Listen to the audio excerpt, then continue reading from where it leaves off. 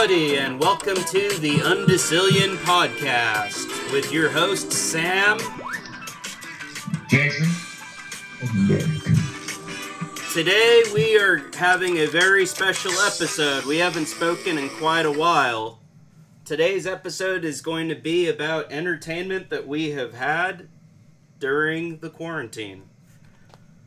So I guess we're all streaming a lot, and I've got a few movies I'd like to kind of introduce, talk about, and see what you guys think. I don't know if you've seen any of them, but hopefully some of them might be of interest to somebody. So there's one film that's near and dear to my heart that I immensely love, and that is Captain Fantastic.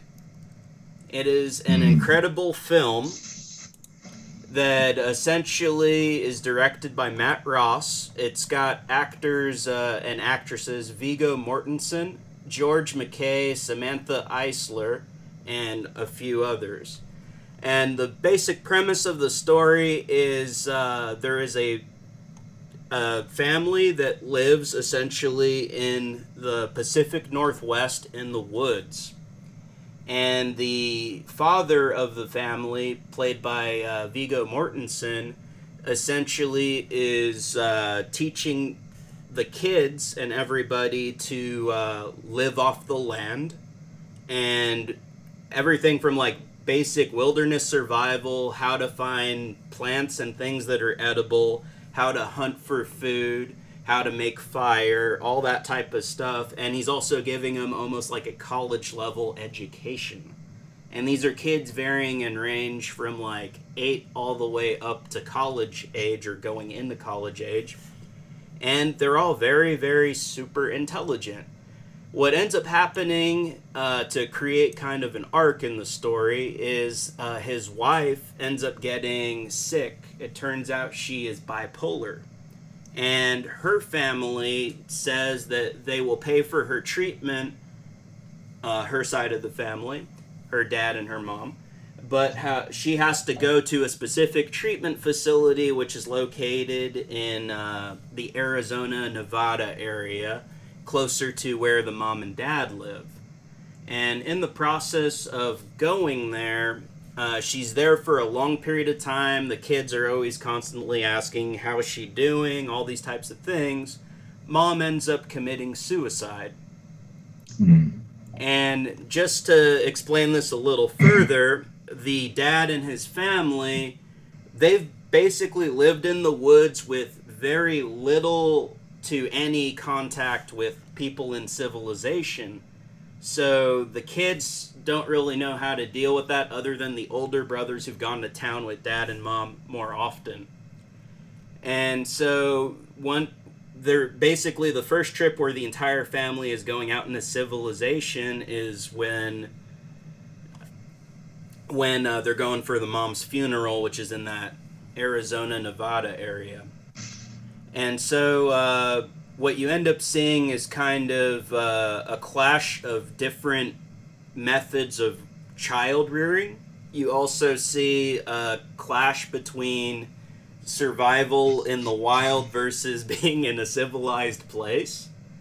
All the kids are in great health, so when they first see like people going to a pharmacy and stuff and they see these obese Americans trying to get their drugs and their pills and stuff, they're like, what's wrong with them? And then the sister's like, you can't make fun of them. They're just people. They're just trying to get their food. They're trying to get their pills. They're trying to just stay healthy. And it's like, you can't make fun of them. And then the smallest kid is like, they look like hippos. She's like, hey, keep it to yourself. You can't say that to them. And it was I tell myself that every day. Yeah, but it's one of those things. Like, they've never seen people that big because these people aren't eating any processed food. They're hunting for what they eat or growing it and farming. So they're doing like subsistence farming. And there are a lot of really great moments in the film. There's moments when they first meet the wife's sister. So she raises her kids in a completely normal way. And the very first experience that they had, they're sitting around the dinner table, and there's a part where the dad is talking about he offers the kid like, hey, would you like, the kid's like, can I have a glass of wine? And dad's like, okay, that should be fine. And then the mom that's related to the sister, she ends up basically saying, you shouldn't be doing that, kids that age shouldn't be drinking wine. And then the dad starts arguing with her about how kids in France are drinking wine when they're little, young, and at the table and all this stuff. And then it starts going into all sorts of interesting conversations. There are parts of it where you can kind of see the level of intelligence of the kids and kind of the way that the dad has taught them. But you also start to see kind of the flaws in the way that he taught them, because they don't know how to interact with regular, everyday people that live in a normal society. How could you? I mean, you've never been in that situation. And what my question, real quick, what is the level of education of the father? Is he like a PhD? Do they talk about that? He's probably about a PhD level. Like, the kids are reading really advanced books. You have some of them reading, like, things like 1984, things that are, like, higher up, like papers on string theory, M theory, things that you would give to intro graduate students in physics. But is he, like, self-taught? He is essentially, he's studied from books. He has experience and practical experience, but what he's basically trying to give them is, I would say, survival skills, and then essentially he hadn't taught them anything about the outside world, only the world that they lived in. It sounds awesome. It's actually a really good film. Like, what's interesting about it is there's parts where you see the dad's philosophy and the mom's philosophy, how they raise their kids, and how does that compare to people in a normal household setting. And they're like the ultimate social distancers. Exactly. We ain't never gonna get this virus. And it's the quotes and stuff from it. Like, there are a lot of memorable moments. You come at some points thinking the dad is completely, like, batshit crazy, and other times you're like, this guy is incredibly, like, he's a genius, like, just doing this to get these kids where they need to go. But then you're like, there's all sorts of risks to what he does too, because they don't have standard medicine and things since they're living in the woods. So if they get injured, one of the kids, they go rock climbing, and one of the kids, I think, injures his hand, like, climbing up the rocks.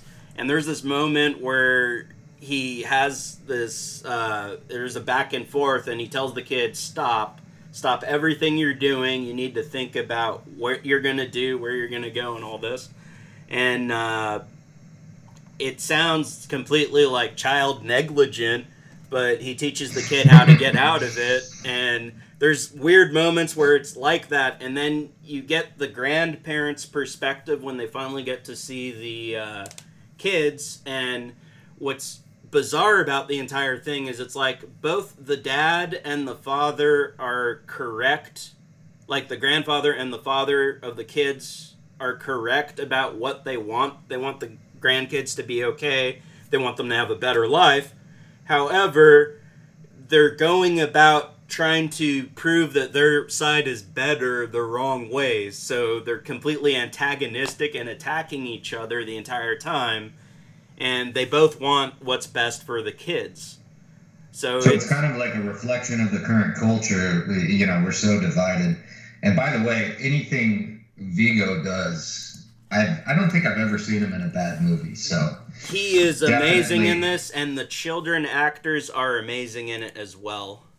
I saw the previews for that. I wanna watch it. I just haven't seen it yet. It's worth your time.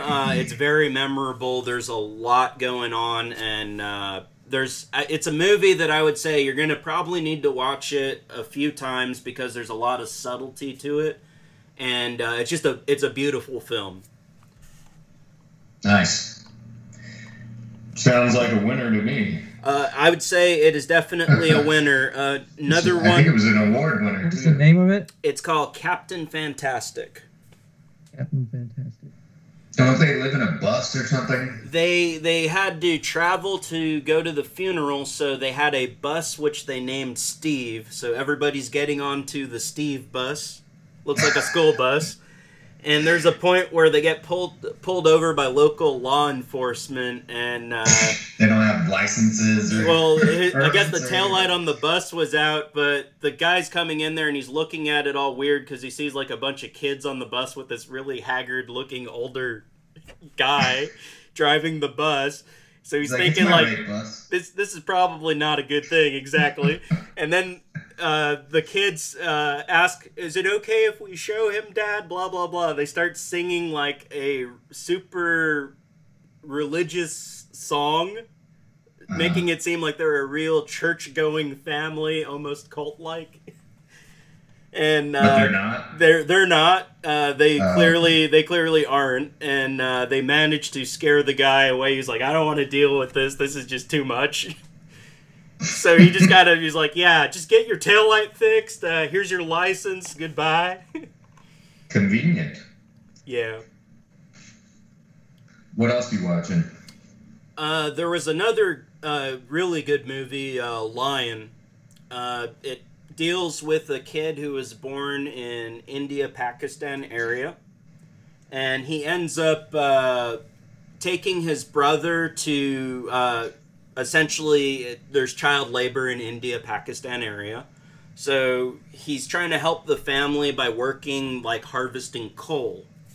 And what ends up happening is the little brother ends up getting somehow left at the train station. He falls asleep on a train while the older brother is going to... Shit, I think I've seen that one. Yeah, that movie's tripped out. I couldn't finish watching it. It was it's actually a really, really good film. He basically, the older brother goes to work, tries to come back, doesn't find the younger brother, and it starts turning into a thing where the young kid is now on a train that went between multiple countries. And the kid is now living in, since he fell asleep on the train and he's now in a different country that doesn't even speak the same language that he speaks. So he gets brought to this random facility that's kind of like an orphanage, and then he ends up getting adopted by a family that's from Australia. So he's now migrating across the sea. He's no longer near India or Pakistan area. And, the family that takes him in, they take really good care of him. They end up liking him so much they adopt another kid from the same type of thing. He kind of has a little bit of friction with the other kid who got adopted. He's all off. Yeah, the other kid he's got a few screws loose. There's something not right about it. Nicole Kidman in it too, right? Yeah, and she does an excellent job in it. Yeah. I remember that movie. I was like, dude, that sounds familiar. The premise of the story is basically the first kid that got adopted grows up in Australia after being lost, and then he tries to retrace where his family was in India, Pakistan area. And what ends up happening is one of the girls that he was dating in college helped inspire him to go look a little further. He ends up tracking down the exact train stops, and he remembers what they look like from his childhood. So he starts piecing together where he got lost, and then he works backwards, and he ends up finding the village where his mom is. And What's crazy is it's based off of a true story, and they actually do reunite, but he also introduces his foster mom to his real mom.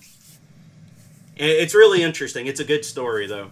It's got a lot of... There's high moments, low moments. Yeah, it's all over the place, but it's really good. Yeah, I remember it being very emotional.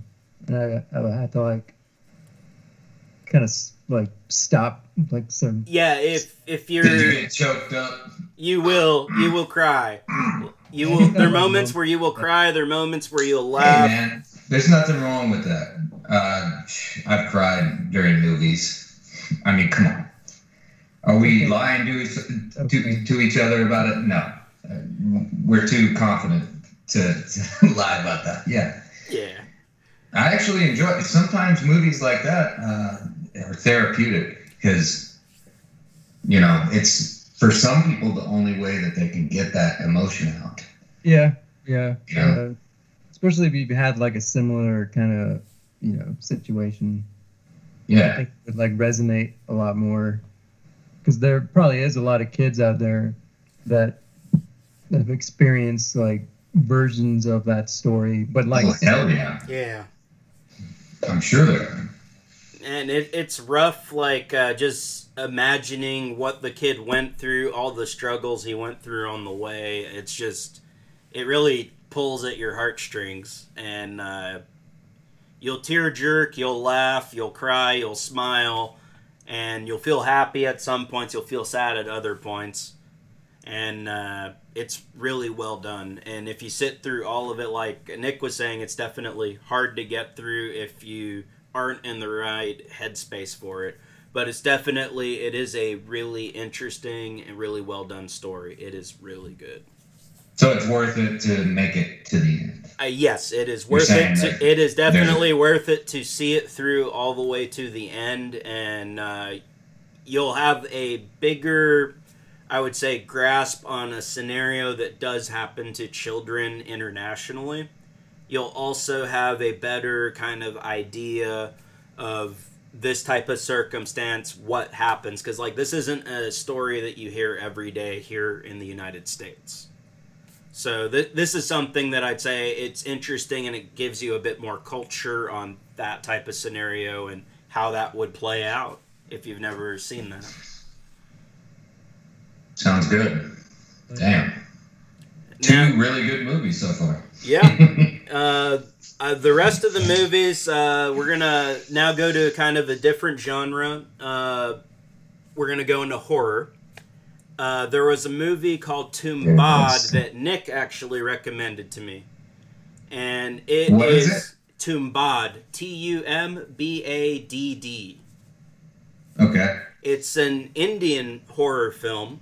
And it actually is really captivating. It's filmed really well. The CG in it does not look fake. And, like, you just get sucked into the story and you just pulled along for the ride. And it essentially has to do with a guy who's interested in getting lots of gold, somehow stumbles upon the womb, or I would say the entryway to the universe, where Aster, the god of riches, essentially is, and he somehow finds a way to steal money from this god who's living in this weird cave thing. And he has to bring something like bread, like you give something to him to distract him, and then you go and steal from him. And then it's basically the guy finds out if he can do this enough times, he can get enough riches to not be poor anymore. And that's the baseline for where the story starts. I'm not going to tell you any more than that because you do need to see it to see how it unfolds. And it follows basically the life cycle of a guy who does that for a period of time. And then you see his family, how it grows, and then you see what happens because of decisions that get made by people. Well, I had a couple movies that I wanted to talk about too. We ready for that? Or let's do it. I don't know. Are we? You got like 5 more? Nah, let's do it. No, this is great. I love talking to you guys. So I guess I'll start off with U-Turn. And the movies that I'm going to talk about, the reason why I picked them is because I feel not a lot of people have seen them. Although you guys might have seen the movie, I don't think most of the movie-going public has actually seen these movies, and it's they're very underrated. I think it's something everybody should at least hear about. Yeah. So The first one is U-Turn. It's an Oliver Stone movie, so you can already kind of tell like what the visual style is going to be. I mean, the thing is a manic visual, just keeps coming at you, you know. It's like an art film or a student film, like I don't want to call it a student film, but it's definitely an art film with high octane energy, and like the cuts are insane. And so getting that out of the way, you know, the story starts with this guy. You see him driving. It's Sean Penn, by the way. Mm-hmm. And you see he's missing a couple of fingers, and he's driving like a 1964 Mustang convertible in the desert. And you see like the lizards walking around on the asphalt and like a dead like roadkill, and it like zooms up on it, you know, with like flies on it and stuff. You know how Oliver Stone is. Yeah. And it's like in black and white, and then it goes back to color, and it's like, you know. And you start to see the flashback of what this guy's gone through, and he owes money to the mafia, and he's trying to make his way to, I believe, Las Vegas, and he blows a gasket, or he blows a hose in his car, and he has to stop in this fucking up piece of shit, like backwoods town, where Billy Bob Thornton is the auto mechanic. He's got like a pot belly and a shirt that's too small, and he's like covered in oil. He's got these like goggle glasses that amplify his eyes. Like, you ain't from around here, are you? Oh, pull it on in here, you know. I'll get you fixed up. He's like, yeah, thanks, Bubba. I appreciate it. You know, goes into town. You know, I don't want to tell everything, but he meets this young Jennifer Lopez is in it. By the way, fucking beautiful. Like at her prime, she was like 100% fucking beautiful.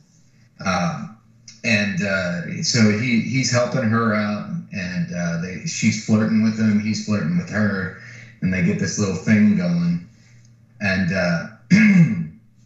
you know, something happens. I think the sheriff drives by or something, and so basically every point in this movie, it's highs and lows. Like this guy, he thinks all of the answers to his problems are finally gonna come together, and then something catastrophic happens, one after the other, and it's so brutal to watch, but it's almost like a fever dream of an experience, because I don't know what book this was based off of. I forgot what the name of the book is, but you know, I can only imagine reading that book, like how crazy that book had been, because this movie is insane.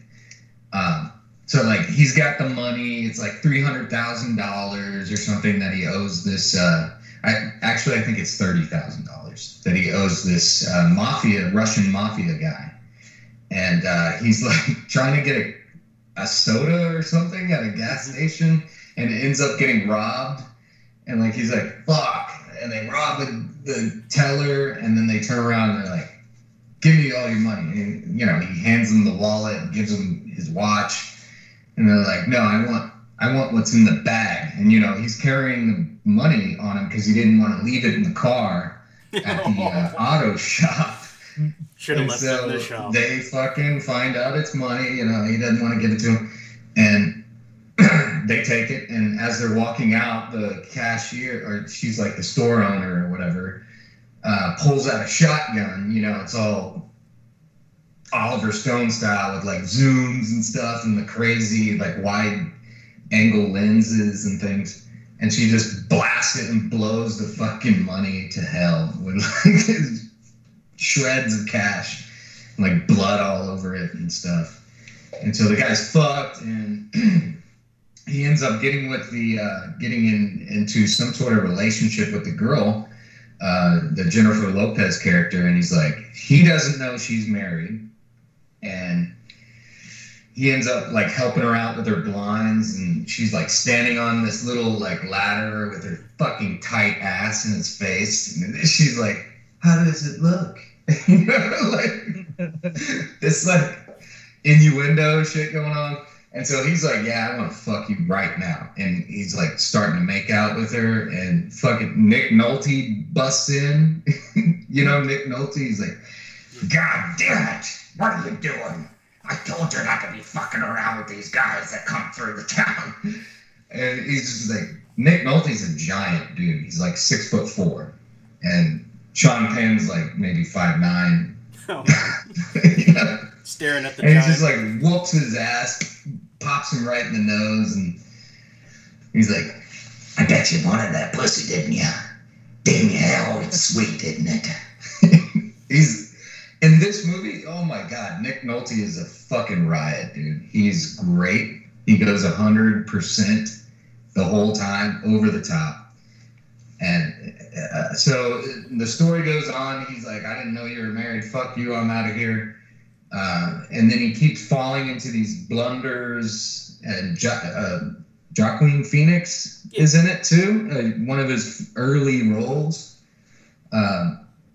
He's so stupid. And Claire Danes is like his girlfriend. She's like, hey, mister, buy me a soda pop. Hey. And he's like, don't you be fucking with my girl, man. He's like, I'm going to bust you up good. He's like playing it up, hamming it up 110%. Which was also a memorable character. And so you find out by the end of the movie that Nick Nolte's character has $200,000 that he's hiding away in a safe underneath his floor. He murdered Jennifer Lopez's wife, which was his wife, and Jennifer Lopez is his daughter, and he's fucking his own daughter.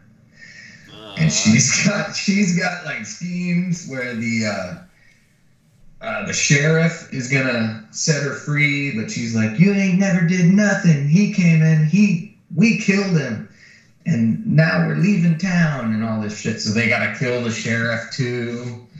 And oh God, it's just so fucking wild, man. In the setting in the desert, it's like it's brutal. You know, you have this like feeling that it's life or death. You know, because the heat and there's not a lot of water and everybody's fucking hot and sweating. And it's a very interesting environment to set the film in, because it goes perfectly with the story. And I mean, I'm not saying it's like one of his best movies or anything, but it's definitely one that not a lot of people have seen. And it's enjoyable if you like, you know, fucked up movies. Okay. It is enjoyable, and it has a pretty good ending. I'm not going to spoil the ending. Okay. I got a weird question on just comparison-wise. Better or worse than Old Boy? I think, you know, you're talking obviously the original Korean version. Yeah. I mean, Old Boy is probably a superior film. Okay. Just because it's the way it was done and the fight sequences and stuff, I would say is more palatable than this movie. But totally two different films, but they are exactly like you're saying. It is fucked up. Like the story is, in Old Boy is also pretty psychologically damaging. You know, you watch that to the end, you're like, what the hell? Oh God. Yeah. All right. So, and I'll just do one more. So that was that one. And I watched the three burials of Maquiadas Estrada. Has anyone seen that movie? I did a long time ago. It was good. I liked it. I think when it came out. When did it come out, that movie? Like 2004 or something? Yeah, I may have seen it in the theater. Who's in it? Tommy Lee Jones. So it's one of Tommy Lee Jones's only movies that he's directed. I think he's done like, what, 4 or 5 films, Sam? Yeah. Are you looking up? Yeah, we got Tommy Lee Jones, Barry Pepper, Julio Cesar Cedillo, Dwight Yoakam, January Jones. It was written by Guillermo Arriaga and directed by Tommy Lee Jones. Based off of a book. Yeah. That I think Guillermo wrote. And so I guess Tommy read the book and he liked it and he wanted to make a movie, so he got it produced. I mean, wouldn't we love to do that? Like, if we were, but we're not in Hollywood. We don't have all those connections. But you know what? Tommy Lee Jones is an outstanding director, and his pace and his delivery when he's acting in the movie too. He's doing Tommy Lee Jones way up. Like, I keep saying 100%, but he's like Tommy Lee Jones 110%. And, you know, he has this like pace to him. So the movie starts out, you see him riding around. They're riding around on their horses. And Maquiadas Estrada is one of his cowboys that works for him. And he's a Mexican. He's an illegal immigrant. But he works for Tommy. And Tommy, I think Tommy, like... they live on the property or something. I'm not sure, but they're very close. And, they like go out and get whores together and stuff like that. And so you start the movie kind of veers off into the life of this Border Patrol agent who is Barry Pepper. And he's young and he's married to January Jones. They have like a failing marriage. So he's already frustrated.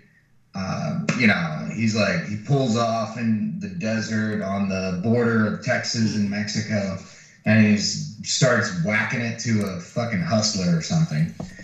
And like he hears some shot go off, right? A rifle shot. So he gets up and he grabs his M16 or whatever it is, AR-15, whatever they carry, Border Patrol. And he's like going down and he sees this guy. And what the guy's doing, it's Maquiadas Estrada or whatever. What he's doing is putting down a fox that was trying to kill the livestock. He's shooting at a fox or a coyote. Sorry.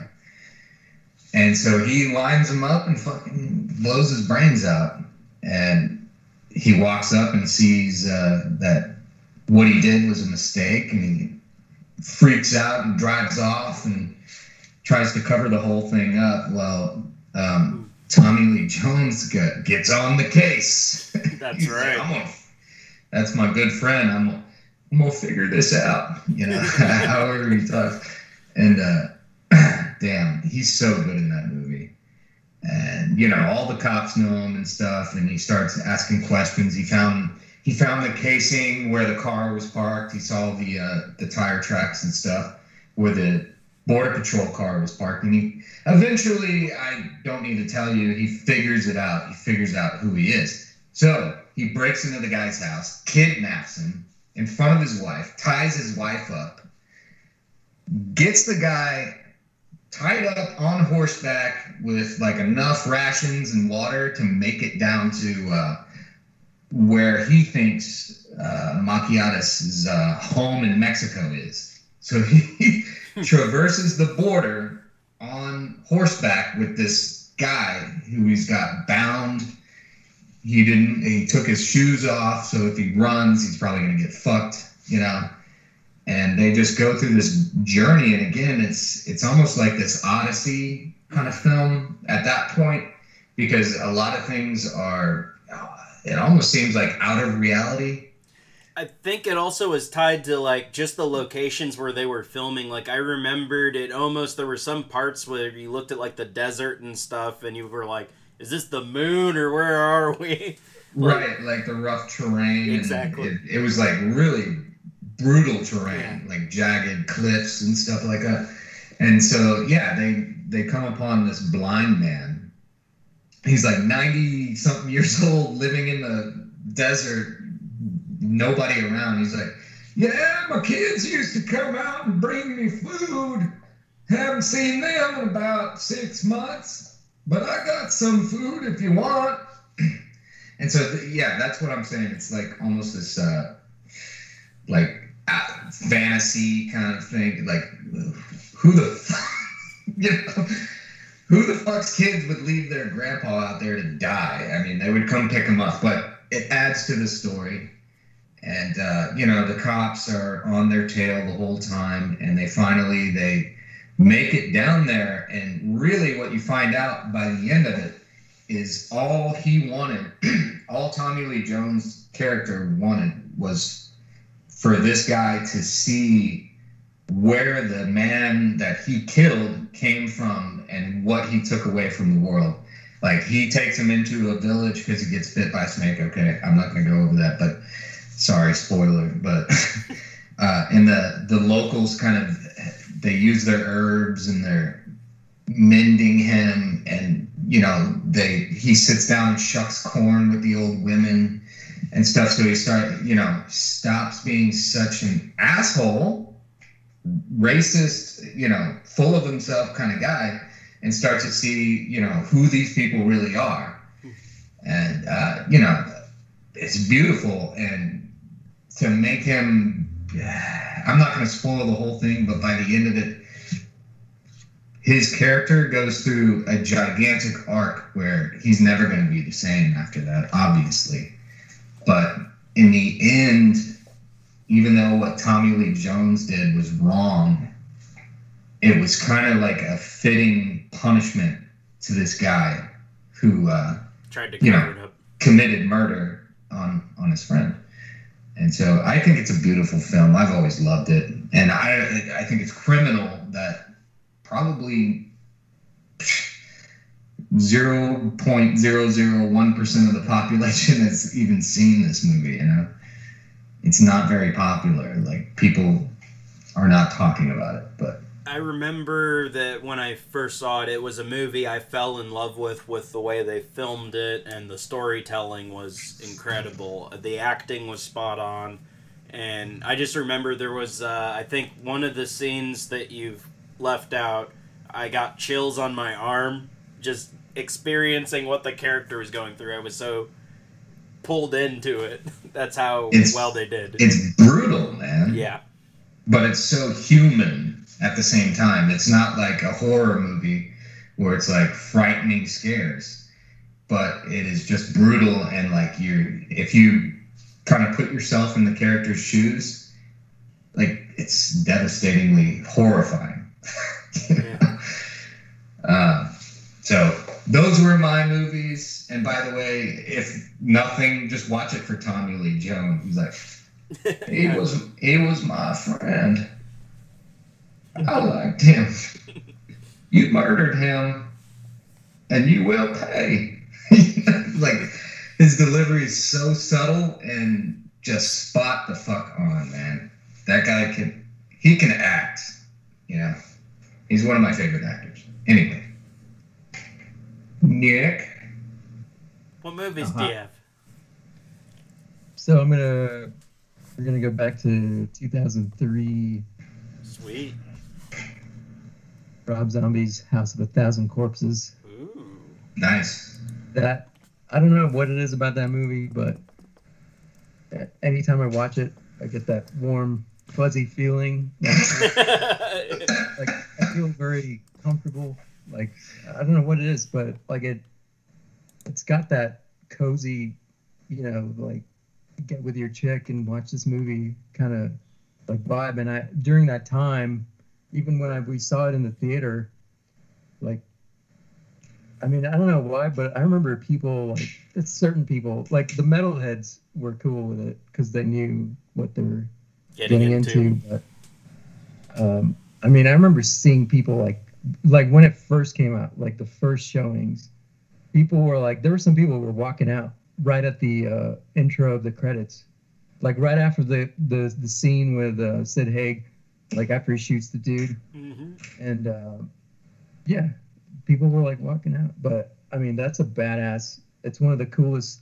To me, I don't know. It's got like, he's touched on like every type of horror genre, like tradition, because it takes you all the way back to the old horror movies, and it also brings you to the new ones, like with the Texas Chainsaw Massacre, and like there's like nods to all the badass horror movies, but he kind of figured out a way to like put it all in one movie, like that movie literally has every type of horror character you could possibly dig. It's got the creatures. That's what I really liked about the first one. It had creatures like with Dr. Satan, and like it had that, and then it still had the serial killer like vibe as well with the rest of the characters, like with Otis, and and then of course like you got like the most beautiful Sherry Moon zombie is like, I think the first one's probably her best. Like, I mean, all three of them do have like a good like they all relate too. Like if you watch them, even if you watch them like one before the other or one after the other, like the characters relate to, like there's that relative kind of vibe throughout all three of them. But like I like her in the first one because, first she's like younger. She was younger and she was really hot in that movie. And like the scenes she, like I don't know what it is, but like that scene where she's singing "I Want to Be Loved by You," like it's so fucking hypnotizing, like it's really hypnotizing, and it's weird because that's the scene that changes the entire movie. In the movie, like that's where shit, turns up to 11 after that scene, and it's such a badass movie. Like I recommend everybody to watch it. Like it's cool. So I forget what exactly the plot was in that. You got to watch it. I don't want to walk through the whole movie because like it's a very. I would strongly suggest you rewatch it if you haven't watched it again. Like just watch it. Like it's bummer, bro. The basic IMDb without giving too many plot points. Two young couples traveling across the backwoods of Texas searching for urban legends of murder end up as prisoners of a bizarre and sadistic backwater family of serial killers. There you go, Jason. Yeah. Okay. Well, that didn't really tell me much. Just the level of detail, extremely, really cool detail, really cool, like just props. All the props in the movie are so cool. The house is awesome. The characters are all the set was like badass. Flawless. Everybody plays like you can IMDb the whole thing and Google it and figure out everybody. But like every character in that movie is like played like super well. Like there's not one character that sucks. What were the creatures? Badass. What? What were the creatures? Because I don't know. I forgot that part. I mean, the creature part, it's not like full on creature, but there is at the end, you do meet them all. I also do like the fact that they have like the murder ride in the movie, like which in the beginning of the movie, even the whole beginning of the movie is so cool. Like it's got this adventure kind of feel. Like you don't feel, like you're. It's got that escapism kind of. A lot of it's it takes you away from all the shit. But I would strongly recommend that you watch it. Like I don't want to even give like this is what happens and this happens, but it's just so cool. It's like a like a cool song, like an album. Like you gotta just listen to it. And then did he do the music? I mean, I do like the concept. The overall there is an overall feel throughout all the trilogy, where they're no matter what, they're always against the system, and I really like that. Like they're like it's like the freaks are in control in the movie, and if you're somebody if you weren't like, I mean, if you were a jock in high school or like a cheerleader, and you weren't like the popular kid in school, or if you weren't, constantly getting laid in high school or whatever, you can definitely like kind of relate to the, the underdogs, like villains, the underdog villains who also have like this. It's weird because you kind of have this once you start watching it, and as you go through the trilogies, you start at the end of it, you actually like all the character, like the family, you like them for some reason, even though they're serial killers and they're terrible people. It's like this human, I don't know. It's weird. They still the family vibe. Devil's Rejects. The what? I caught that vibe that you're talking about in Devil's Rejects. I think I enjoyed that one a little bit more, even though it was more in that one. And then Three from Hell. A little bit more high octane, I think. Yeah, they're and what I like is that he did keep making different. Like each one of them is different, but that's at the same time they're still relative to all. They all lead back to the first one. Like they're in the same universe. What they say, all the phrases, like it's full of phrases. Like all three of the movies have so many catchphrases. What is Sig? Hey, what's his catchphrase? Oh, he's got a lot. He's like I think he says it in the first one. I can't remember. It's so fucking hilarious when he says it. He's like, yeah. What the fuck did he say? I think those just the vibe. It's I don't know. But I just like it. Like I feel good when I watch them. I don't know. I feel relaxed after I'm done watching them too. It's weird. Like that scene where I think they're getting robbed. The whole trilogy is cool. And then Three from and the only thing I wish that would come back was the creature element, more of a creature element in the new ones. But I guess it kind of just, they didn't do that. But the like a supernatural entity kind of stuck into it as well. Like at the end, you kind of see all that. But the other ones are more human, or they're more based in this real situation happening with the law and everything. But it's just cool because they're always against the man, and they're true rebels, they're even in the Three from Hell, there's a lot of cool stuff. I don't know if y'all seen that one yet. Not yet. I was gonna say that scene where they get robbed. I think it's in the first one. He's got his little store or whatever. Yeah, that was great. Yeah. You motherfucker's gonna walk in here and think you're gonna tell me what to do. Go the fucking out. I forgot. I think that's where that little one-liner that he says. That's so funny. Yeah. There is that whole scene is cool as well, and it's weird because the kids come in right after that happens, and the scene opens up with he's the dude, he's mopping the floor. He's mopping the blood off the floor, and the kids walk in and they're like, "Hey!" They have no clue what just happened, and oh, come over here, kid. Cool. That's the first time I saw Dwight Schrute or Rainn Wilson, or what's his name, Rainn Wilson. Oh shit, yeah, he was in that. That's his first. That was the first time I saw him in a movie. His first big movie, yeah. Yeah, and I liked the sheriff in Devil's Rejects, William Forsythe. Dude, that dude's bad, dude. He's so fucking awesome. he's like a total hard ass in that movie. Yeah. Well, I ended up rooting for the sheriff at the end of the movie. I actually appreciated the sheriff more than the rejects, or the family. Oh yeah, you definitely side with because if his brother was shot by exactly the mother in the first one, right? So he was screaming for vengeance in that movie. Yeah.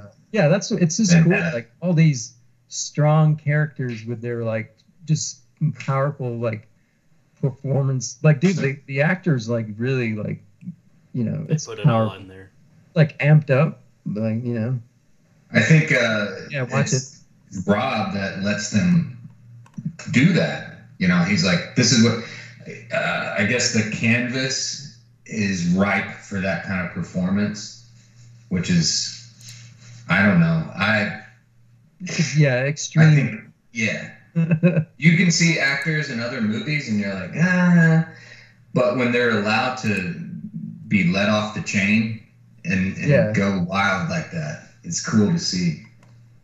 It's weird because every character, even they develop throughout the movies you see different sides of them throughout all three movies, there's different things you didn't notice about them like in the first one, or you'll notice things that they keep saying throughout all three of them that they say in the first one, and it's all relative. Like there's a really cool, I like the relation between all three of them. I think they did a good job on that, and then the sets are so cool, just all the production. It just makes I remember that, yeah. Warm inside like that. I don't know. I didn't say that. I just feel nice. That's cool. You're like, it's just a movie you want to take your girlfriend to. I'm like, who the fuck girls are you dating? Most girls are like, well, statistically speaking, you go to a scary movie, so they grab your arm and stuff, man, and they get closer to you. I get where Nick's coming from. Yeah, right. That's a good point. Yeah, no, they're cool movies. All of them. And I mean, it's not. I didn't plan on bringing in all three of them, but and it's weird because in the third one, spoiler. One of the. I mean, you'll notice the characters from the second one as well. Revisits. Not characters, but character. Yeah, and they've kind of it's they're still there, they're still around, but it's a lot more. The third one was really good. It's different. It's there's this progression and they're getting better. Each one has its own badassness to it, but at the same time they're together as well. It's weird. They're unique, but my favorite is probably the first one, House of a Thousand Corpses, because it's got just everything that I want in one movie. It's cool. I think that one was more horror and less comedy, right? It's got it does have comedy, dark humor. It's dark humor. And that's what all these horror movies though do. After a certain while, it just seems like it becomes a little more comedic. Yeah. By the third or fourth film. I don't know. Hellraiser, I don't know if they got comedic. But it never got comedic for me, but I could definitely see what you're saying. There's certain movies where the blood effect that's in Grindhouse gets to a point where it's almost I wonder how much ketchup they used in that scene. Or you start asking these questions geez, I wonder how much the makeup gore. Budget was. The gore element. Yeah. I mean, in Hellraiser, it's just so cool. Watching those, because they're using stop motion.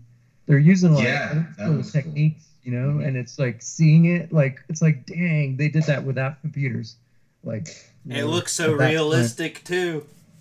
Yeah, and you can see they've made it, it's all made, somebody made it, took their time. Even if it doesn't seem more realistic, I think having a real physical thing doing the motions and being there is so much better than CGI anyways. Definitely. Because at least you have to appreciate the art that went into it, the production, Yeah. There is CGI as well. Some movies do have CGI to where you don't even notice it's CGI. Yeah, you're right. I'm not saying you're wrong. It's just, to me, I'd rather have stop motion than CGI. Yeah, that's what I like too. I like the physical, and you it's you see it and you're dude, they made that, physically made it. Yeah, right. It's any time, I think it's superior to CGI. Yeah, the old a purist, the old methods, where they puncture the eyeballs, and it's an actual whatever that they're using. It's like a cow eyeball that they put in. Yeah, and it's like going, and it's all close up. Like, oh God. Like that. Have you ever seen that movie where they have a close up on the eye and he takes a razor and slits it open? Oh yeah, what was that? The rose, right? Wasn't that done with like rose? I can't remember the name of it, but I remember that scene. Like I was squirming in my chair. I was like, ah. Because there's one where the dude where they actually take the thorns of a rose and they take them on the eye. What movie is that? Well, no, this one he literally takes a razor blade and slices on a lateral cut. Yeah, I'm into just this eyeball, and you're like, there's another scene. Some other movie did that, where it's the thorns of a rose, like the branch going over the eyes. And oh God! I mean, yeah, gotta love the horror. You're feeling it like that. You gotta love it. You know, it's there for a reason. Do you have another movie you want to talk about, or encapsulate the whole trilogy there? I was actually going to ask 3 questions, if it would be okay with you. Well, yeah, go. Sounds like Nick has. Go, Nick. Go. No, go ahead, Sam. But then I'll continue, I guess. Well, no. Go ahead with what you're going to say. It's okay. I can talk about way more movies, but those. that's pretty good. That's what you had ready. The 3 questions. So when I kind of look at movies, I always ask the question do you think the director or the artist who created it, did they accomplish what they set out to do? So let's do this with all of the movies we spoke about. Oh, okay. So who are you starting with? You or let's go backwards, I guess. Okay. So obviously I think they're extremely badass. I don't think anybody out there can talk shit about the House of a Thousand Corpses. If you didn't like it, then you didn't like it. But if you're a fan of good horror movies, it's a good horror movie. It's fucking awesome. Go buy it, rent it on Amazon, or watch it on Amazon. I don't know. Crap, I just mentioned it. I think you answered that in your synopsis. He is a fan of horror movies, and he brought all these different elements from the 20s, 30s, 40s, 50s, and these horror movies. He probably didn't do the creature features of giant ants and stuff of the 50s. No, but he does all the way up to Chainsaw Massacre and stuff. There's a big homage to the the whole they do that the creature feature show with Dr. Wolfenstein. That's like a homage to that old he slipped it in there. Yeah, dude, and that's cool. Just it's fucking cool. And so I can't talk shit. There's no. It's just cool. It's one of those movies where you put it on, you watch it, and it's fucking cool, and you're taken away in this world, and until the end, and it's weird. What I like about it is they win in the end, always. Right. Because that's not that well. In a lot of movies they don't. But yeah. And it's not a tragic thing that the bad guy wins. You're kind of rooting for him. Yeah, it's you're it's kind of sick, actually. Yeah. They're fucked up, but to a certain degree they're charismatic. They're charismatically fucked up. Definitely with 3 Burials, I think Tommy Lee solidly brought that vision to the screen. Better than... I think he really appreciated it, and he had a passion for it. And so that shows on the screen. With U-Turn, like I said, I didn't read the book, but I know that Oliver Stone has this tendency. I think he smokes a lot of weed. I knew a guy when I was acting that his friend's brother was in W, the one about George W. Bush that Oliver Stone directed. And this guy told W, through the grapevine, I heard Stone would sit in his trailer and he'd come out and there's like a waft of like all this marijuana smoke coming out of his trailer. So I think he does get a little cloudy and his movies are kind of frantic and you get that, but it might not lend to the actual story in the book, but I think he definitely does what his vision of the story is. He delivers that. I think he's pretty confident on that because I've seen him do very solid films, Yeah. And so if that's what he wanted that movie to be, it was exactly what he was exactly what he wanted. That's pretty intense if the dude's like high on set, like, with all that production shit going on. Fucking like, Blaze. It's just like Blaze. It's like another day for him. He's like, it's just a fucking Tuesday. I don't go to work high. How does this fucking guy? He's like dealing with, millions of dollars. Time slows. Yeah. It works somehow. I guess it's better than going to work drunk like Sam Peckinpah. So. Oh man.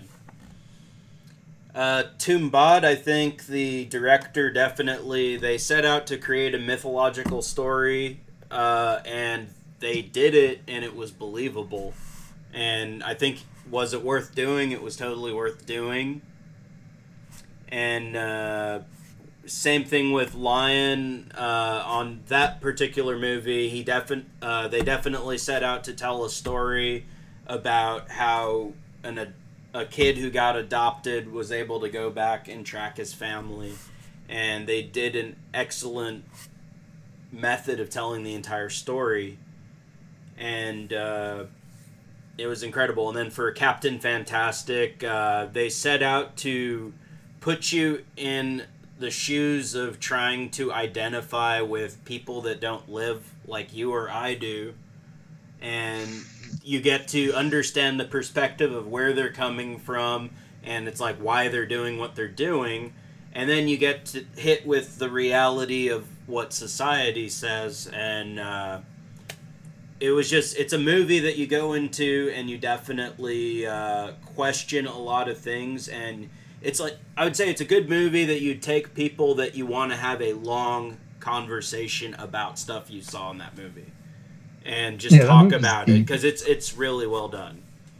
As far as was it worth doing for Tumbad, I'd say yes, it was worth doing, because there's nothing else like it that I have seen. For Lion, was it worth doing? The story was compelling, heartwarming, sad, and it was also, there were happy moments with the reunions and stuff. And I'd say yes, it's totally worth doing, because it gives people who don't normally see that type of lifestyle a perspective they wouldn't have. So you're enriching people's lives. With Captain Fantastic, I'd say it was worthwhile because it is making people think about what they watch. You have to go into that movie with an open mind, just observe, watch, and question everything. And it sounds like Lion and Captain Fantastic are very deeply human stories. They are. People would be able to at least relate to that kind of story. It's not a fantastical story, it's actually very realistic and very human. I mean, maybe Lion's a little fantastical, but I would say based off a true story. Yeah. I'd say that, but both of them, though, they're both really well done, and they definitely will tug at you. And everyone's going to have some sort of opinion after seeing both of them, one way or the other, or just about the topics in the films. There's some crazy stuff going on in them. Mm-hmm. I had a question. Yeah. I think it's really difficult for anybody because film is objective. It's through an individual perspective that you like or dislike or love or hate a film. So I think it's easier to break it down. Instead of asking what's your favorite film of all time, which I think is a ridiculous question. It is. It's an insane thing to ask. How could you even answer that unless you were really, really... Never mind. I think a better question to ask is who are y'all's favorite director? Who's your favorite director? Mine, currently, I'll start. I would say it used to be Stanley Kubrick, but I would say Ridley Scott. I knew you were going to say that, too. I was Yeah. like, he's going to Ridley. Yeah, Ridley is like an understudy of Stanley, but I think he almost surpassed him in the volume of movies that he's made and the quality. You know, Stanley's movies are more like paintings. They're very, very detailed and super, like, you know, every shot was planned from the beginning before they even started. And Ridley's the same way, but he pumps out movies. You know, I think he's at like 27 or 30 movies now. That's a lot of movies for a director that doesn't do TV. And he has, you know, some of his movies are not so good, but I'd say 85 to 90% of his movies are high quality. Good stories, well shot, great actors, good writing. Some of my most favorite films to watch are Ridley Scott films, and I don't know. I don't see anybody else. Like, not even Steven Spielberg can come close to that because, you know, it's too commercial in my opinion. But I'm not talking shit about Steven Spielberg. Okay, sorry. It's hard for me to answer that question because there's content I like from everybody in some capacity. I'd say I like a lot of John Carpenter stuff. Oh, that's a good one. That is a good one. Oh, yeah. I'm surprised you didn't go with Jodorowsky or Scorsese. No, they have their play. Well, Scorsese's a very close. You know, he's up there, but I think Ridley. I just like his visual style better than Scorsese, which I love Scorsese's visual style, but you know, it was Oliver Stone at one point. Yeah. It was Stanley Kubrick when I was a kid, then Oliver Stone, and then I'm like, no, actually, Ridley kind of beats both of those guys. I liked what Robert Rodriguez did with Battle Angel Alita. I thought that was visually incredible. With James Cameron's help. He did a good job. No, that was a great movie, actually. It was entertaining and it was a good story. So, can't say that all about every Robert Rodriguez film, but... And what about you, Nick? Who's your favorite? There's quite a few, yeah. I mean, Rob Zombie, James Cameron, even you know, Clive Barker with whatever he has done. Yeah, but if you had to pick one. And if you had a what? If you had to pick one. Oh, one director? At the moment, not like for all time, but who's your favorite director? Right now, I would say Rob Zombie's work. I'm really digging. Cool. I like I love, you know, Alien and Aliens. I was actually watching those too, and they're both, you know, it's weird because Ridley's on the first, and then James Cameron's on the second. You know, yeah. So it's like I just saw they're both really good. There's even, I like if the movie's good, then it's good. You can't. I mean, it doesn't matter who really made it. Exactly. But yeah, those guys do have some heavy, you know, like their movies. It's like they have a continuous kind of thing of these movies are badass. Even like Prometheus was awesome. I loved Prometheus. You know, Covenant. I like Covenant too. Covenant, not so much, but it's still good. I did I even like Todd McFarlane because I just watched the Spawn cartoon. That one was well done. You know, The one on HBO? You know, there's so many. Like, but right now, I guess today, it is definitely. You might change your mind, so it's not like we're living and dying by these decisions. No, and I love. You know, I think a lot of people give Avatar like a. I don't know. They can't. I'm one of those people. Sorry. I really like that movie. And then even like anything the Wachowski siblings do, their shit's so cool. You know, like they're badass. I mean, they're genius. They're great. Yeah, dude. I mean, you know, like and can't really talk shit. Jupiter Ascending. You know, I loved everybody's talking. I didn't really like it. I mean, and it wasn't because of the negative, you know, feeling about the movie. I actually tried to give it a try. I enjoyed what's that one with Tom Hanks? Cloud Atlas. Cloud Atlas I thought was way better. I like Cloud Atlas too. I like Jupiter Ascending and I mean I like all those movies. Like any. It seems like they're very kind of in the same universe. Those almost, two movies. Yeah. Right? Even the ones about like multiple realities and stuff, or like time travel. Yeah, they're in a similar vein. Yeah. Movie, right?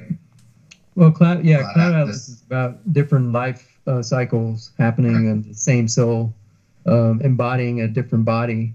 Which is an amazing premise. Yeah, a heavy on the reincarnation scale movie. But the cool thing is it's based on like a song, you know, like not a song, but a composition. You know, the Cloud Atlas itself, like, is a composition. And but I really do feel Jupiter Ascending was it's a really good movie, and I think it's been overlooked. It has. I think it maybe it's on Netflix. Some people are going to be like, "Wow, it's actually pretty good," but it's on Netflix. You can watch it right now and give your own opinion. That's right. Buy the 4K cut. Oh, dude, you sold me on the 4K. Dude, let me tell you, it is worth it. Totally different. Like watching that and watching a Netflix movie or an Amazon movie. You gotta have the 4K TV, the 4K cables, HDMI cable, and the 4K Blu-ray player. And once all those, you know, ingredients come together, it makes it's badass. You know, it's like the second best thing to seeing it in the theaters. And you know, I'm not into all these like wearing goggles on your face to, you know, VR, like the theater experience. That's cool. People want to do that, that's fine. I'd like to see the screen pretty far away from my face. Yep. You know? I don't want fucking ocular damage. So, well, you know, my eyes are already screwed up. The glasses gotten they're a lot. What do you call it? Like they look like Sam's glasses now, like the ones he's wearing. Like they're a lot smaller and thinner, lighter. I think Google they're came getting out better at it. A pair like that. Because like when I saw Battle Angel, Alita, I went into the 3D movie, and with the glasses it was pretty cool because I was thinking they're gonna be like those fat glasses, you know, like the heavy ones. But you mean like the 3D glasses? Yeah, they've gotten really good with those. Yeah, I'm not a fan of it, but I like the movies that I've seen, the depth. It's like almost being like watching amazing. a play, you know, on stage. Like that's what I like about it. Like it's cool. I feel like there's certain movies that get it right. Avatar, they got it right. Battle Angel, they got it right. Right. Yeah. Jurassic Park, they James did. Cameron. Yeah. Yeah, my uncle worked for, I forget what the, Avis or some sort of technology company that dealt with that kind of information, you know, that kind of technology. And he actually went to James Cameron's house, and he had a giant freaking like gym stadium size room with just computers all the way down, you know, like some fucking like something out of like what is that, the NSA or something, you know, like there's like tons of hardware. And that was when he was making Avatar. And Right on. Yeah, Avatar. yeah, that guy puts a lot of fucking effort in whatever he does. So you gotta respect him for that. If you didn't like the movie, still, I mean, he innovates. I think the technology he made for that movie, they're still using it today because it was something completely new. Just like the T-1000 in Terminator 2 with the liquid metal CGI effect. No one had ever seen anything like that. It was, and he did it seamlessly. It looks better than CGI today. It's like more believable. I was gonna say in Future Man, the TV show, you do get a tour of Cameron's house. In one of the episodes, they're stuck in his house. It's pretty funny. Cool. It's such a bizarre show, though. It's not for family. Definitely not for family. Right on. Adult content. Yes. Anybody have any other questions? What were you gonna say before I interrupted you, my friend? Nick? When what was it earlier when you were like, say which, what was the question you were like, which or did the director do? I was asking if the vision of the director, do you think it got executed correctly? Did they accomplish what the director wanted? Was it worth doing? Yeah, obviously it was. I mean, I think it's a badass movie. Like, I don't know what anybody else would think, but I think it's really good. I don't think anybody should, like, I mean, movies like that aren't made all the time, and just for it coming out at that time and where I was at in my life, like in 2003, like it was a cool time when that movie came out. And so I think that also has to do with how you enjoy a movie, is like when you first viewed it, what you were doing and what was around, what was going on. Yeah. It definitely will add to the atmosphere of it and kind of your perception of it. I know, like, I was telling Jason, I think we were talking about that show on Netflix, The Witcher, and he watched it at one point, was not into it, and I said, you got to watch that with the right frame of mind, and you're going to love it. And then he went back, rewatched it, and he's like, this is amazing. Well, no, I think I was telling you, like, I was watching it while I was doing other things, and I wasn't really into it. And, when I settled down and I had nothing else to do and I was in the mode of, hey, I want to watch something compelling, put it on, totally different feeling about it, and I keep running into this, man. Same here. Films are so crazy. I can't watch The Expanse when I'm doing all sorts of other stuff. I've only got to, like, sit there and focus on The Expanse. I can't do other stuff while watching it. And yeah, that show's tripped out. I still, like, I'm trying to get into it, like, and I'm always like, what's going on? Like, every time I get it, like, it's like there's so much on it. It's like there's a lot. And Westworld's the same way too. Like, you have to literally be solely focusing on it.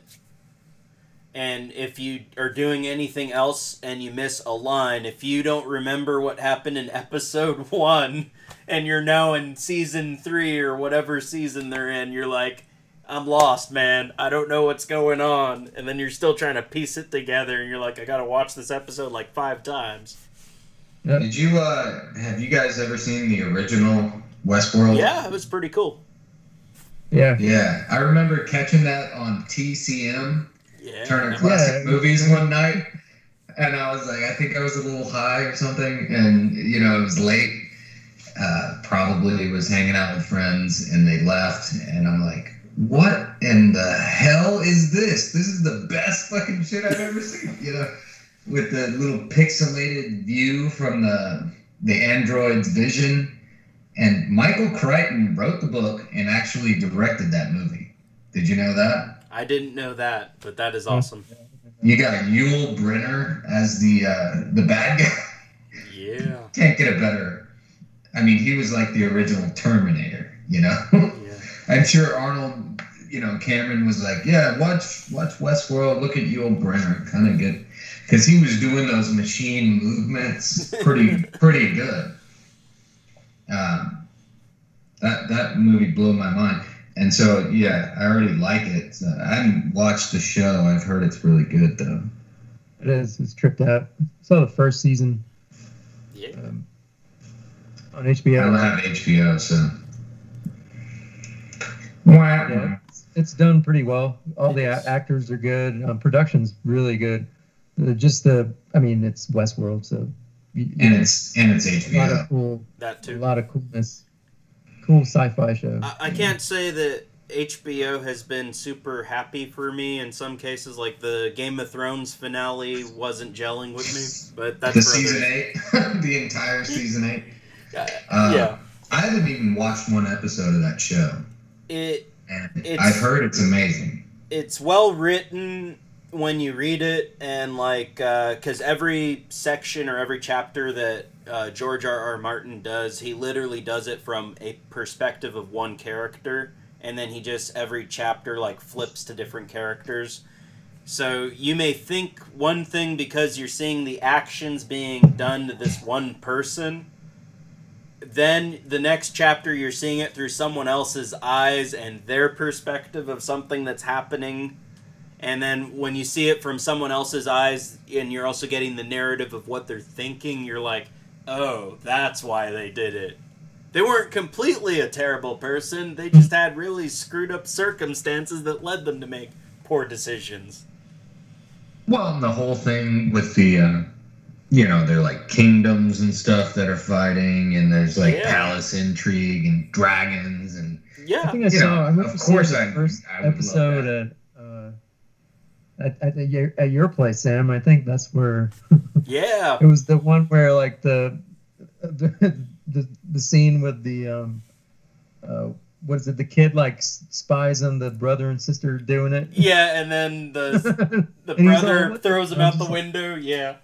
Brother and sister doing it. Yeah, that's just the screwed up thing. What the fuck? Talking about incest here. I guess. I mean, we already talked about incest, so I guess everything's on the table. No. At this point. I just remember that because I saw, that was the only one I saw, and I was like. I could have, I literally could have done without that entire section of, any of that. It's I don't need to see that or know about it. I'm too wholesome. I think everybody on the earth is too wholesome for that. I heard the Battle of the Bastards is a good one. Yes. That episode. And the Red Wedding is always a favorite of mine, but that's because I just hate Joffrey like nothing else, man. My friends were watching the Battle of the Bastards, and it was kind of a party, so there was other things to do, and I was going to watch it, but I'm like, I don't want to ruin it. I need to watch the whole thing, instead of just watching one episode. 8 seasons, so... Yeah, there's a lot of episodes, right? What I would suggest is probably watch up to, the second to last season. Don't even watch the last season. Yeah, just leave it. Leave it out, and instead of watching the last season, find the book wherever it's there, and then... I heard the books are really good, too. The books are amazing. They're very well written. When I was asking... I met George R.R. Martin up in, Wisconsin, and I asked him, wow. What advice do you have for people struggling with writing, or what would you suggest to an aspiring author or writer? And he's like, when you run out of ideas, you just add something extreme in there. He's like, somebody kicked in the door, a gun came out, and then all the tension rises.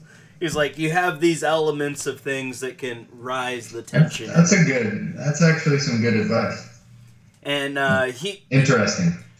He also was the interesting thing when we spoke with him. He said that the hardest character in that entire series for him to write was Tyrion.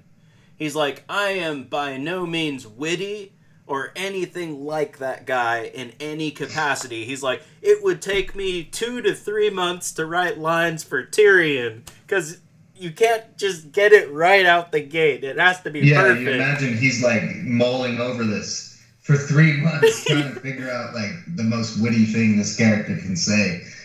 Oh man, that's crazy. That's a really cool perspective. But that's how he writes, like, he does each chapter from a different perspective. So you're like, it's completely changing the way you think about characters and writing and their backstories, because you have to pretend you're them and make everything seem like the way they would see it.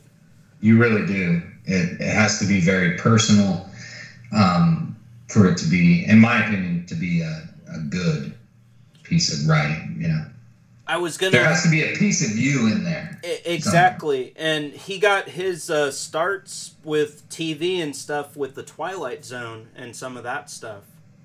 Oh, wow. So I was going to say, like, he has a history doing, like, TV, so he's done it for a while, and he's very capable of writing dialogue very well. That's cool. Was that like a comic convention or like a book convention? It was a comic book convention, and he was the main reason we went out there was to see him. That's cool. Yeah, and it was just cool just asking him questions about all sorts of stuff. And what was funny is he says he was talking about, I think, the commentaries of people would be like, so what exactly is it like? And he's like, sometimes I get together with my other author buddies, and he's like, we're 2 big fat bastards writing together.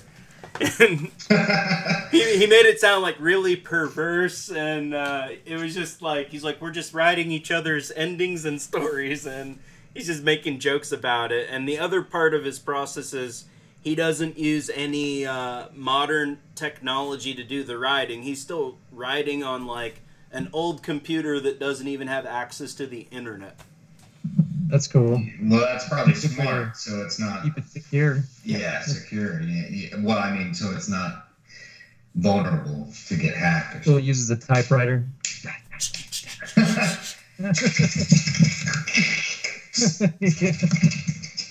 Turns into In the Mouth of Madness. Have you read the latest Sutter Kane novel? Oh, that was a good one. That movie's tripped out.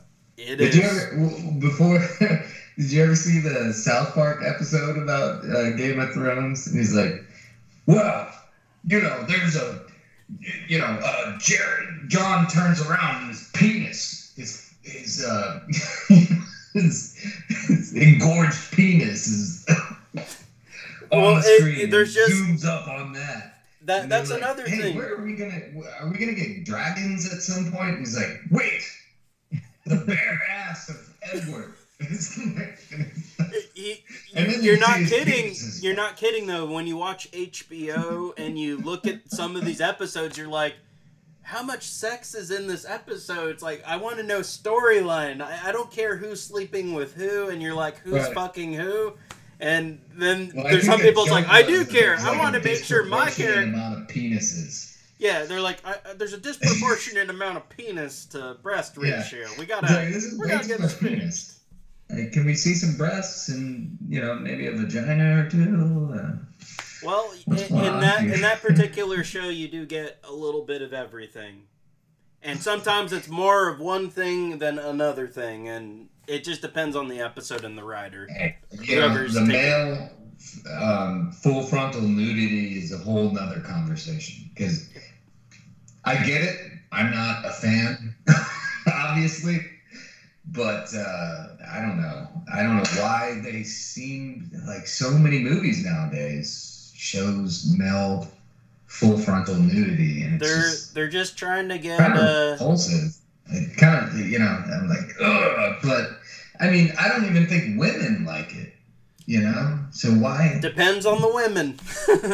Depends on the guys. Depends on the women. I mean, like, it's all different strokes for different folks. Anyways, never mind. No worries. If you're looking for something to watch that you haven't seen in a while, or you might have forgotten about, I was gonna suggest Outer Limits from the 90s.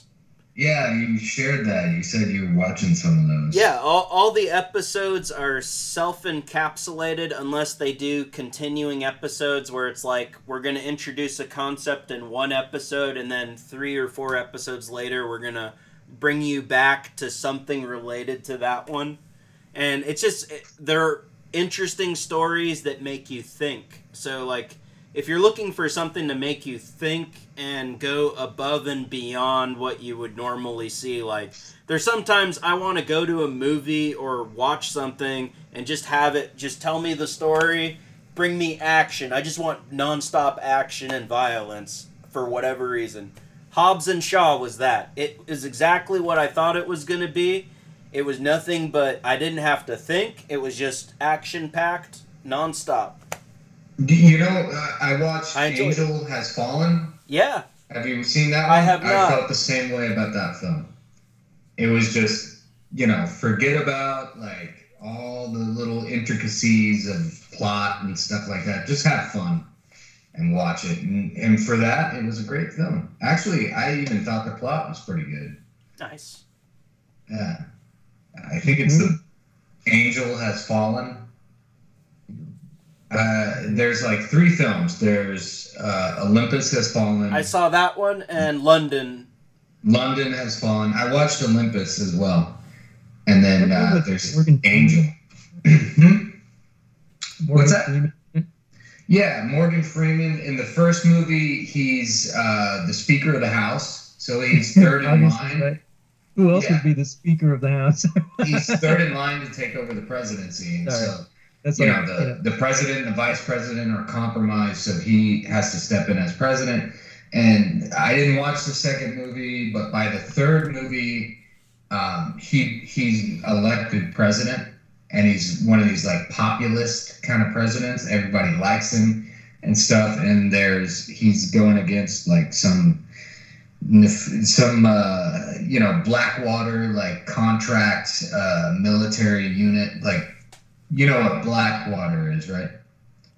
Yeah. They're military contractors. Yep. That basically like a mercenary army.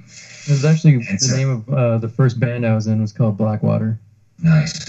Nice. And you know what? The thing I liked the third one, Angel Has Fallen, I liked it a little bit more than the first one. I haven't seen the second one. It's because you get to see like a little bit more of the mentality and the psyche of Gerard Butler's character and what he's going through. He's having mental problems and he's having pain and the character's getting older and he's going through this struggle. And then of course Nick Nolte is his dad. He's like, fuck the government, goddamn motherfuckers. I'm like, yes, Nick Nolte. Fuck yes. Gotta love Nick Nolte. Anytime I see him in a movie, I'm like, yes. How would you compare Nick Nolte's acting to what we saw with Willem Dafoe in The Lighthouse? You're like my lobster, boy. You're like... I don't know.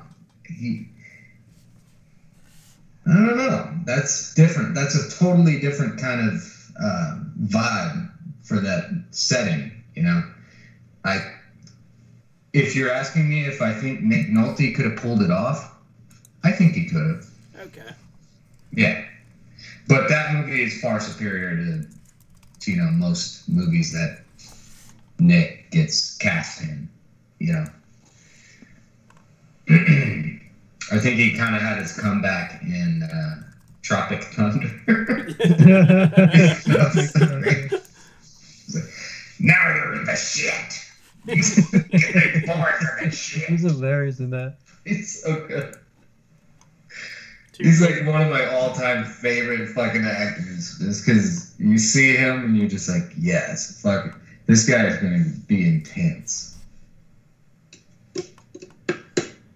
But I don't know. What do you got? I think that's about it for me. Yeah, that was a good one. Yeah. All right. We'll call it a wrap. wrap. All you movie lovers out there, I hope you enjoyed this. We love you. You're listening to Audio Butter. We are coming from 3 different time zones: Eastern, Central, and Mountain Time. So it took us a little bit to get this whole thing together, but we did it. Hell yeah. Good show, gentlemen. Good show. Till the next time. Really big show. That was a bad